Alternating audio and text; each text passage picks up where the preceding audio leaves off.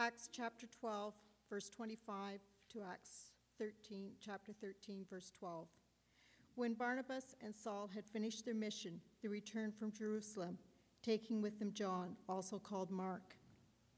In the church at Antioch there were prophets and teachers: Barnabas, Simon called Niger, Lucius of Cyrene, Menahan, who had been brought up with Herod the Tetrarch, and Saul. While they were worshiping the Lord and fasting, the Holy Spirit said, "Set apart for me Barnabas and Saul for the work to which I have called them." So after they had fasted and prayed, they placed their hands on them and sent them off.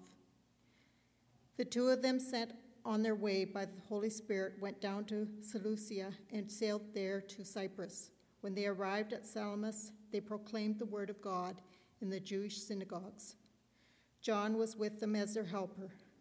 They traveled through the whole island until they came to Paphos. There they met a Jewish sorcerer and false prophet named Bar-Jesus, who was an attendant of the proconsul Sergius Paulus. The proconsul, an intelligent man, sent for Barnabas and Saul because he wanted to hear the word of God.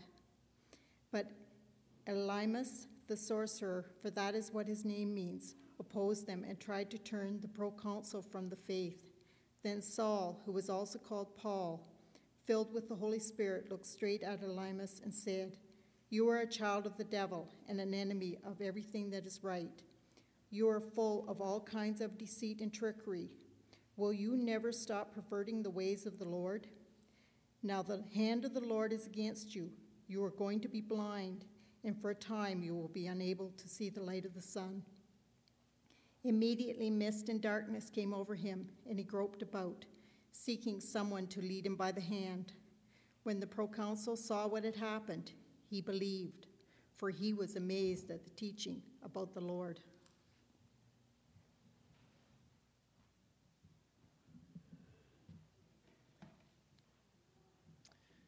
Thanks, Diane. The message this morning is titled Word and Spirit, but you should probably rightly consider it Word and Spirit Part 1. Not just because we're approaching 12 o'clock, but because next week will be Part 2. So today is Part 1 and would have been anyway. The book of Acts, we've been working through that for a number of weeks at this point already. And if you read through the book of Acts, there is a natural dividing point. You could divide it into two sections. And we have reached that dividing point this morning. The shift between Acts chapter 12 and chapter 13. At this point in the history of the church, when you come to chapter 13, there is a major shift in the philosophy, in the practice of the church. Everything before this point has looked a certain way, and everything after this point will be somewhat different.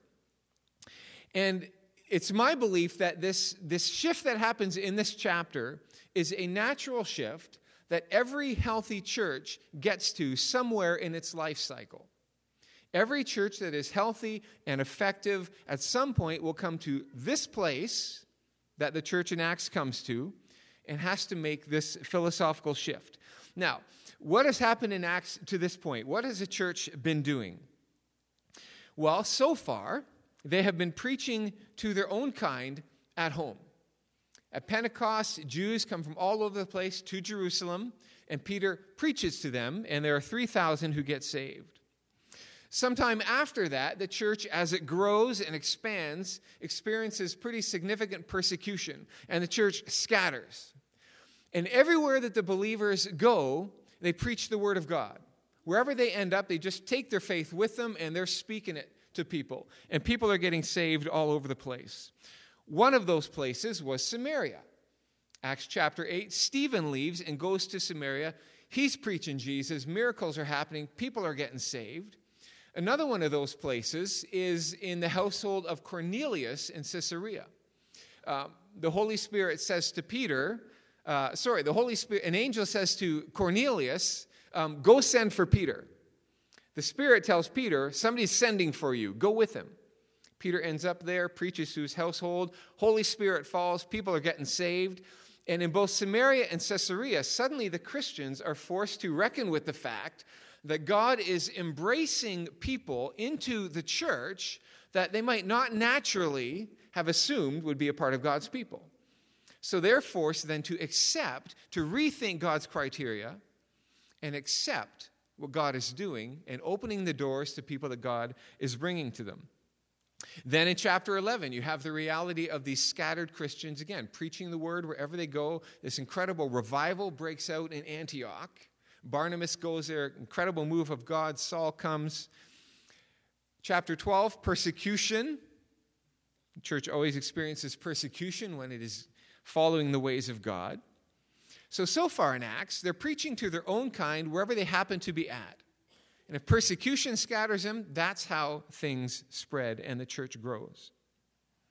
In chapter 13, we see something that we have not yet seen in the life of the church. The church sends people out. This is the first conscious, proactive missionary enterprise in the history of the church. And there is a point in the life of any church, including ours, where the next step is to go out, not just to welcome in. Where we open the doors not so that the community can come into our congregation, where we open the doors so that we can go out into the community and share faith. And that's what happens in Acts chapter 13, and it literally changes the world. The church becomes a sending church for the first time. In the end of Acts chapter 11, the last verse, Saul and Barnabas are sent from Antioch to Jerusalem with a gift to the saints in Jerusalem. Then you have what happens in Jerusalem as Peter is imprisoned, released, and we talked about that last week, the whole point being that no matter if the kings of the world stand against the things of God, the enemies of God will fall and the word of God will continue to increase. And then chapter 12 picks up from chapter 11. We read it this morning. Barnabas and Saul returned from Jerusalem when they had completed their service and brought with them John, whose other name was Mark. So now we're back with Barnabas and Saul. Now we're back in Antioch. And then chapter 13 begins. And I'm going to point out just a few things from these early verses, and we'll do the rest of the story next week. In some ways, they belong together, but in some ways, it's appropriate to look at them separately as well. Chapter 13 and verse 1. This is what we read. Now, there were in the church at Antioch prophets and teachers, Barnabas, Simeon called Niger, Lucius of Cyrene, Manaen, a member of the court of Herod the Tetrarch, and Saul. The list begins with Barnabas, whom we've met. It ends with Saul, and it has three names in between. You're not going to dwell on them at all, but it's interesting that one of them is called Niger, which means dark or black, and one of them is from Cyrene, which is in North Africa. So this is already an ethnically diverse group of people, which I think is wonderful. That's what the church ought to be and will be at its best. And Manaen, a member of the court of Herod the Tetrarch. Now imagine the difficulty for him. Remember last week we read about Herod, who's persecuting the church, cutting off James's head, putting Peter in prison. And this is somebody who it looks like was raised with him, a member of the household, became a part of his court. I wonder what it was like for him to become a follower of Jesus, and how hard that might have been. And then you have these Jews, Barnabas and Saul. This is a church, a wildly diverse group of people. And then verse 2. While they were worshiping the Lord and fasting, the Holy Spirit said, "Set apart for me Barnabas and Saul for the work to which I have called them." Then after fasting and praying, they laid their hands on them and sent them off. This is the context for this first missionary enterprise. And I want to point out a couple of things here that I think are very cool and very interesting and very instructive for us. The first thing that's mentioned is that while they were worshiping the Lord, The Lord in the book of Acts means Jesus specifically and not God generically. When someone in Acts is talking about the Lord, it is Jesus that they have in mind. So they are fixing their attention on Jesus in some intentional way, in some urgent event in which they're worshiping, they're fasting and praying. There's some intentional fixing of attention to listen and to seek. That's what's implied in these words here. And it's while they're doing that suddenly the Holy Spirit shows up and says some things to them. I think that's a very helpful thing for us to notice. If you long to see and experience more of the Holy Spirit in your life, I would suggest that the surest and quickest way to do that is to seek the glory and the honor of Jesus. I think if you want to see and experience the reality of the Holy Spirit, it is probably not as fast to go seeking Him, to go learning and studying about the Holy Spirit. I think it's a wonderful thing to do. We need to understand Him, how He works. But if you want Him at work in your life, fix yourself on Jesus, and immediately you have the Holy Spirit at your elbow saying, here, let me walk with you as you do that. As the church focuses itself on her Lord, Jesus, the Holy Spirit comes and speaks and guides and empowers. You know why? Because the Holy Spirit is all about Jesus. The ministry of the Holy Spirit is to testify to me, Jesus said. And so we see that here in practice in the book of Acts. I wonder sometimes as well, and maybe those elders elect, maybe this is a word for you particularly. I wonder how well we do as churches at carving out space for the Holy Spirit to speak to us in a way that we can hear and we can understand. And I would suggest that maybe the single greatest role of our new elder board is to seek the Lord and worship and keep Him central. And as we do that, the Holy Spirit will guide and direct and lead. I have several very talkative kids, and there are times when I raise my voice so that I can be heard, but there are some times when I stop and wait for a lull so that I can say something and be heard. And I think the Holy Spirit is like that more so. He never shouts at His people. He whispers. He speaks with a still small voice. And sometimes we need to sit down and lean forward in order to hear what He's saying.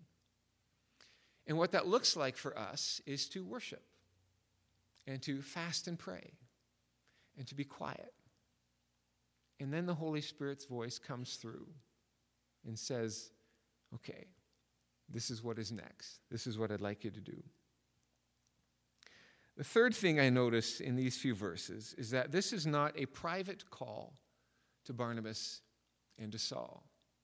I don't know if you picked up on it, but who does the Spirit speak to?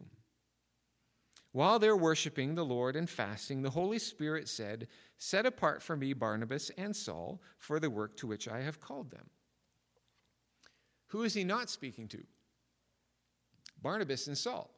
He's not saying, I'm setting you apart for some work. He's speaking to the community, saying, I've got my hand on the shoulders of Barnabas and Saul. You set them apart for the work that I'm calling them to do. He speaks to the community of saints as they seek, as they worship, and as they listen. This is not a private call, but it's a call to the church to send apostles out with the Word of God. And so verse 3 ends with the church fasting and praying, laying their hands on Barnabas and Saul and sending them off. Verse 4 begins with, so being sent out by the Holy Spirit, they went out to Seleucia. Who sent Paul and Barnabas? Did the church? Yes. Did the Holy Spirit? Yes. The Holy Spirit acts through the church in this mission to see people come to the Lord Jesus Christ and find forgiveness. It's not church and spirit, as if they're side by side. It's spirit through the church. And when the church is at its best, seeking Jesus, hearing the Holy Spirit, then the work that the church is doing is actually the work that God is doing. And it is the kingdom of God that is moving forward, not just the enterprise of the church or religion or Baptist. I love that in these verses. The Holy Spirit speaks to the church, identifies Barnabas and Saul, and says to the church, you send them out to do the work to which I have called them. Just in summary and in closing, we're going to do the rest of this passage next week because there is a power encounter that I think is very significant as well. But for now, I would encourage us as we go from here today and as we move into our future, whatever God has for us, two things. That we worship the Lord at all cost, whatever program, whatever else it is that we do, that at the center of it all, we are fixing our attention, our very lives, giving our adoration to the Lord, who is Jesus. When he is at the center, the church almost just naturally becomes what the church is meant to be. And we need to fix ourselves on Jesus always and never lose sight of that. And then secondly, of course, and maybe obviously, to go out. To go out. The church before Acts 13 was healthy and it was effective. I don't want to say that it wasn't. Incredible things happening as they preached to their people in the power of the Spirit. But they came to the place where it was no longer enough for them to just speak where they were, but to go out. To Cyprus, eventually to other cities around the Mediterranean, into Greece, Macedonia, all the way to Rome and beyond, even as far as Spain and across the world. And if you are here this morning as a follower of Jesus Christ, as I am, you are here because at one point the church decided to send people into the Gentile world and to tell them about the reality of Jesus. And we are the fruit of that. We also want to be the next generation that continues to do the same thing. Some of you know what that looks like. We have sent people out into missions, into ministry. We bless those of you who are intentionally doing things to advance the kingdom in your own world. Not just being Christian where you are in the conversations you're already having, but catalyzing new things to see the kingdom move forward. We bless you. I would also suggest that we need to go out as a church intentionally into this neighborhood and this community, surrounded by people who are far from God, whose lives are broken, and who need nothing more than they need Jesus. And who's going to tell them? Who's going to show them? I think God wants us to do that. A Jesus-centered church that goes out and advances the kingdom. We're going to talk more about that next week, what it actually looks like. But I leave us with that this morning. Let me pray.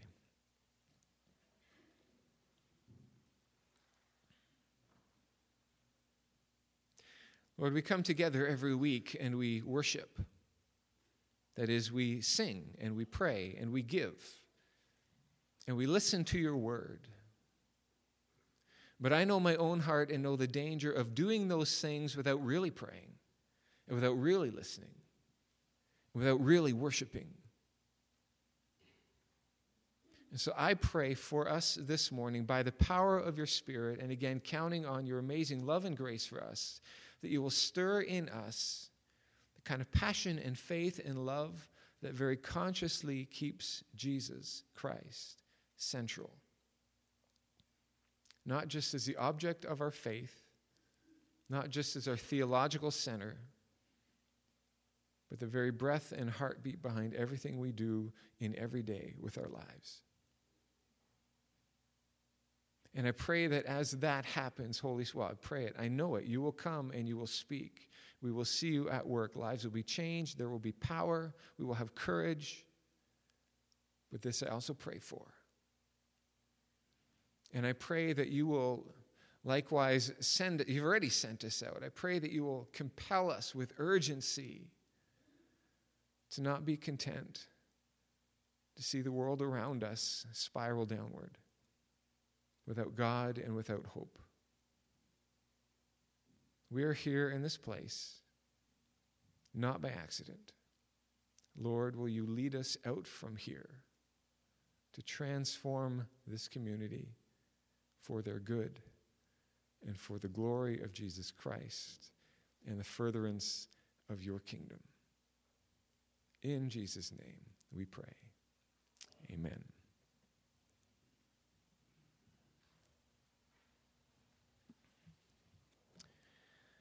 We're going to close with a hymn that may or may not be familiar, and my bulletin is down there. What number is it?